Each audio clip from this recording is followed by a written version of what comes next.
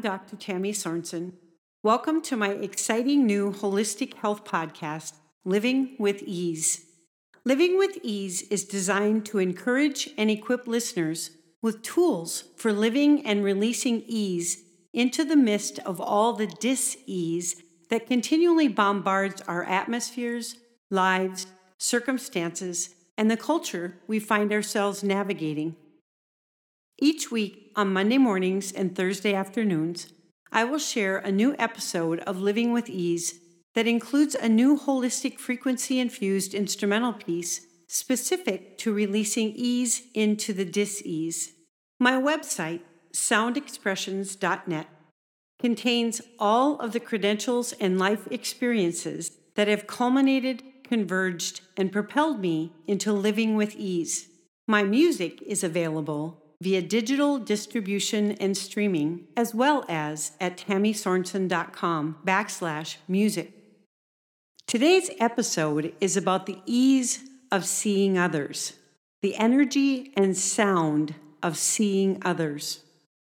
Scrolling through Instagram and Facebook feeds, being an avid reader of the latest and greatest hot-off-the-press book, listening to a plethora of preachers, teachers, evangelists, prophets, and apostles, as well as being a Spirit and Truth worshiper since the late 70s, has highlighted a significant kingdom truth in my spirit recently.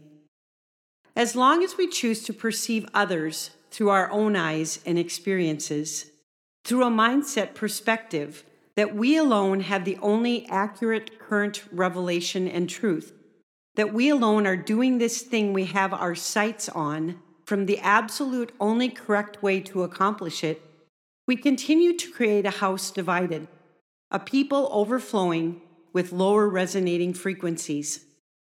Call it religion, call it denomination, call it a new wineskin, call it an old wineskin, call it performance, call it anointing. No matter what it's called, if we are not edifying, exhorting, comforting, and building up the body of Christ, the ecclesia, we're releasing lower resonating frequencies that are detrimental to the overall health and wellness of the kingdom on earth. If we are pointing to Jesus and to his kingdom, we are releasing higher resonating frequencies. In the mix of how we go about that, we need to learn to discern between the two, especially in this decade of pay, the decade of the mouth and what we are speaking, releasing through our mouths. Life or death is in the power of the tongue. There are no gray areas in that truth. It's one or the other. It's very black and white. The ease, the energy and the sound of seeing others, not just the others in our immediate circles or of like-mindedness, but the others out there doing things very differently than what or how we've been called. Many times in ways we don't necessarily agree with, have been offended by, wounded by, etc. Heaven's perspective of each of them is the only way forward. A number of verses come to mind specific to this topic. Luke 9:46-50 in the Amplified says, "An argument started among them as to which of them might be the greatest, surpassing the others in esteem and authority. But Jesus, knowing what they were thinking in their heart, took a child and had him stand beside him, and he told them, 'Whoever welcomes this child in my name welcomes me, and whoever welcomes me also welcomes him who sent me. For the one who is least among all of you, that is, the one who is genuinely humble, the one with a realistic self-view, he is the one who is truly great.' John replied, 'Master, we saw someone driving out demons in your name, and we tried to stop him because he does not follow along with us.' But Jesus told him, 'Do not stop him, for he who is not against you is for you.'" 1 Corinthians 1, verses 10-17 in the Amplified states, "But I urge you, believers, by the name of our Lord Jesus Christ, that all of you be in full agreement in what you say, and that there be no divisions or factions among you, but that you be perfectly united in your way of thinking and in your judgment about matters of the faith. For I have been informed about you, my brothers and sisters, by those of Chloe's household, that there are quarrels and factions among you. Now I mean this, that each of you says, I am a disciple of Paul, or I am a disciple of Apollos, or I am a disciple of Cephas, Peter, or I am a disciple of Christ. Has Christ been divided into different parts? Was Paul crucified for you? Or were you baptized into the name of Paul? Certainly not. I thank God that I did not baptize any of you except Crispus and Gaius, so that no one would say you were baptized into my name. Now I also baptized the household of Stephanas. Beyond that, I do not know if I baptized anyone else, for Christ did not send me as an apostle to baptize, but commissioned and empowered me to preach the good news of salvation, not with clever and eloquent speech as an orator, so that the cross of Christ would not be made ineffective, deprived of its saving power. I've been pondering this issue recently as it relates to the hour in which we live. Megachurches versus house churches versus houses of prayer versus those with notoriety, fame, and following versus those with no name.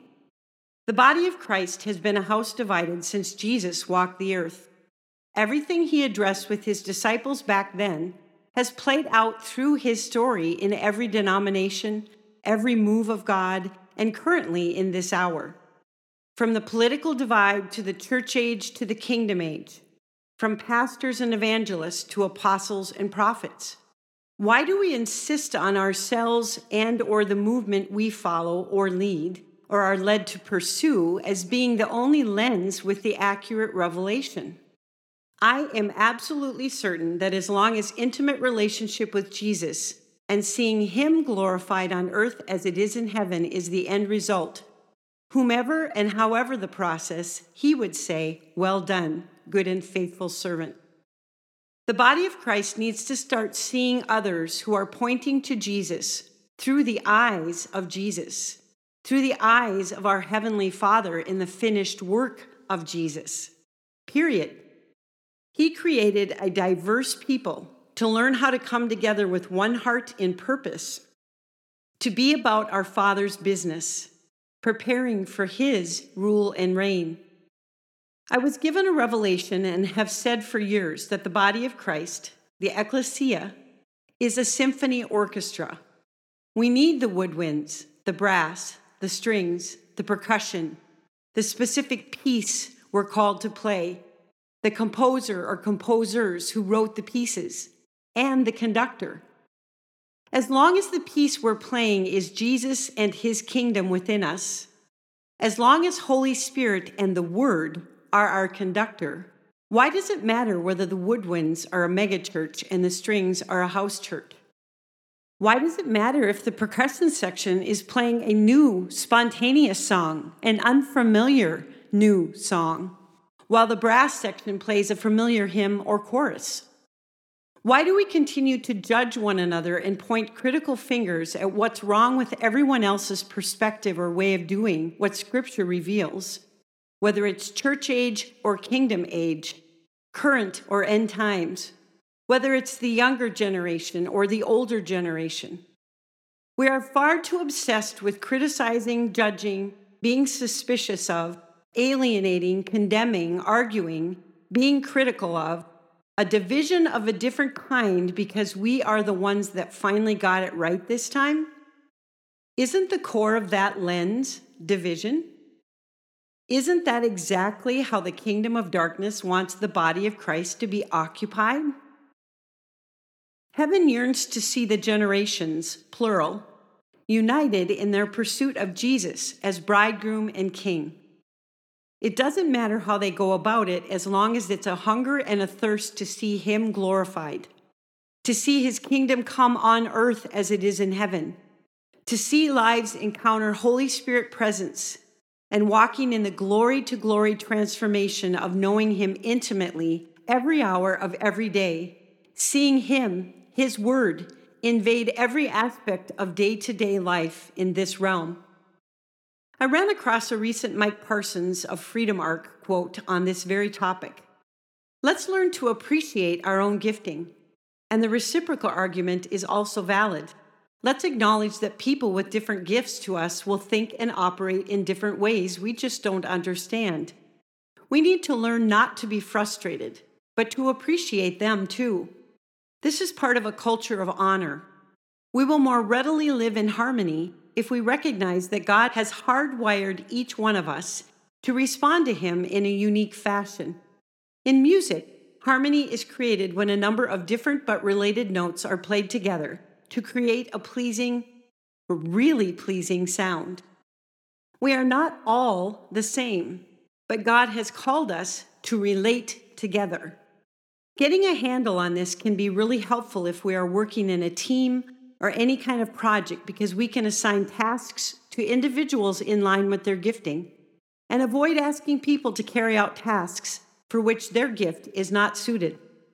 Let's learn to honor the different gifts in one another and receive the blessing and benefits which those gifts confer. Yet how many of our churches function in ways that reward those who conform and marginalize those who don't?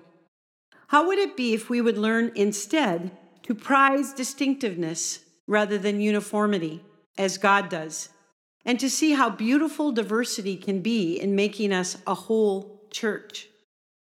Again, that last quote was from Mike Parsons of Freedom Arc, ARC. As long as Jesus as the Word, our King, our Bridegroom, our Redeemer, our Deliverer, our Healer, and our Restorer, our Repairer of the breaches, as long as He is being preached, worshiped, glorified, and pursued, the symphony is playing the right song. It's now time to close the divisive doors. It's time to advance the kingdom of heaven on earth, but absolutely not by putting down those we deem as competition or those who have wronged us somehow. It's time to stop focusing on the negative aspects of the other sections of the orchestra in order that our section be the star.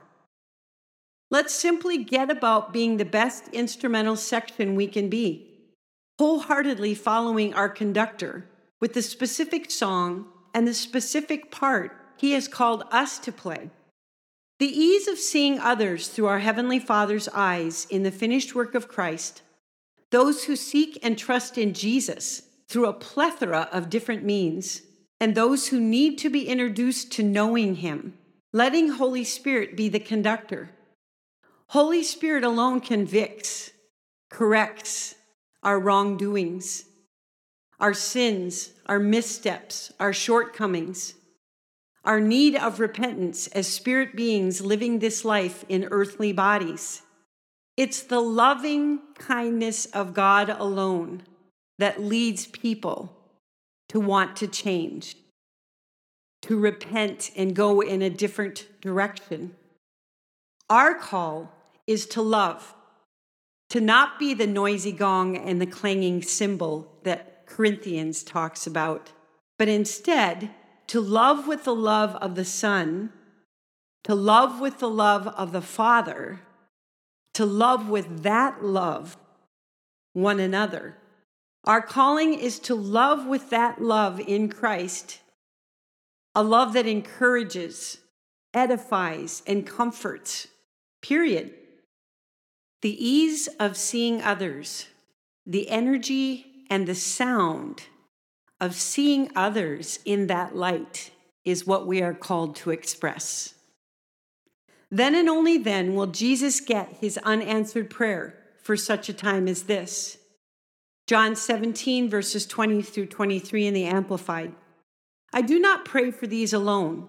It is not for their sake only that I make this request, but also for all those who will ever believe and trust in me through their message, that they all may be one, just as you, Father, are in me and I in you, that they also may be one in us, so that the world may believe without any doubt that you sent me. I have given to them the glory and honor which you have given me, that they may be one, just as we are one, I in them and you in me, that they may be perfected and completed into one, so that the world may know without any doubt that you sent me and that you have loved them just as you have loved me. I conclude today with a Holy Spirit-led, spontaneous, holistic, frequency-infused instrumental piece in 396 Hertz. Be blessed.